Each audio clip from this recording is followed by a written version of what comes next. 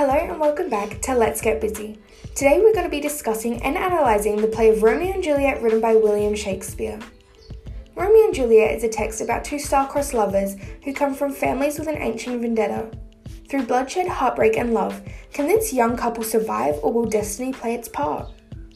Analysing the text through a feminist perspective, it can be acknowledged that all the characters that held power are Juliet's father, Captain Prince and Romeo's father, who are all male. The female characters do not have any communication rights, as that male characters dictate their lives. The time of which the play was set in, the reputation of women was just to get married, have children and please their husbands. Juliet is never seen outside her house unless she attends confession at church. Throughout the film, the only friend that Juliet seems to have is her maid, or also known by the term nurse. The female characters are seen as simply just objects through the eyes of the male characters. The women act as if they are frightened by the men, and that all male characters are more superior than themselves. It can be observed in the film that Juliet is set up in an arranged marriage, organised by her father, simply because the chosen man, also known as Count Paris, is wealthy and has a high rank in society. Although, when this marriage was being processed, Juliet failed to mention that she was already married to another man, Romeo. Some reasons as to why Juliet may have failed to explain her amalgamation to her family is because the man she is wed to is from a family of ancient feud. Therefore, if she declared her relationship with Romeo, the family would have allowed it.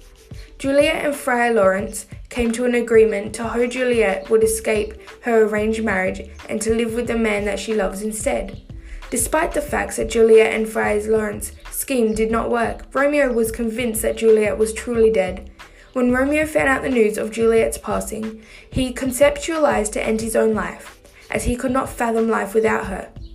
All of these occurrences could have been circumvented if Juliet's father did not force his 13-year-old daughter to marry a 25-year-old man. Scrutinizing Romeo and Juliet through an archetypal perspective, it can be observed that all characters are as listed.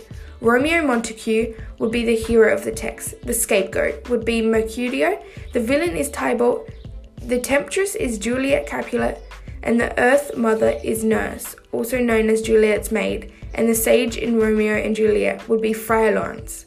Some colours that can be seen throughout Romeo and Juliet is the Montagues wearing various shades of blue, representing loyalty, honour, death, stability and trust, whilst the Capulets are acknowledged by their colour of orange, which can mean enthusiasm, aggression, determination, expression and stimulation.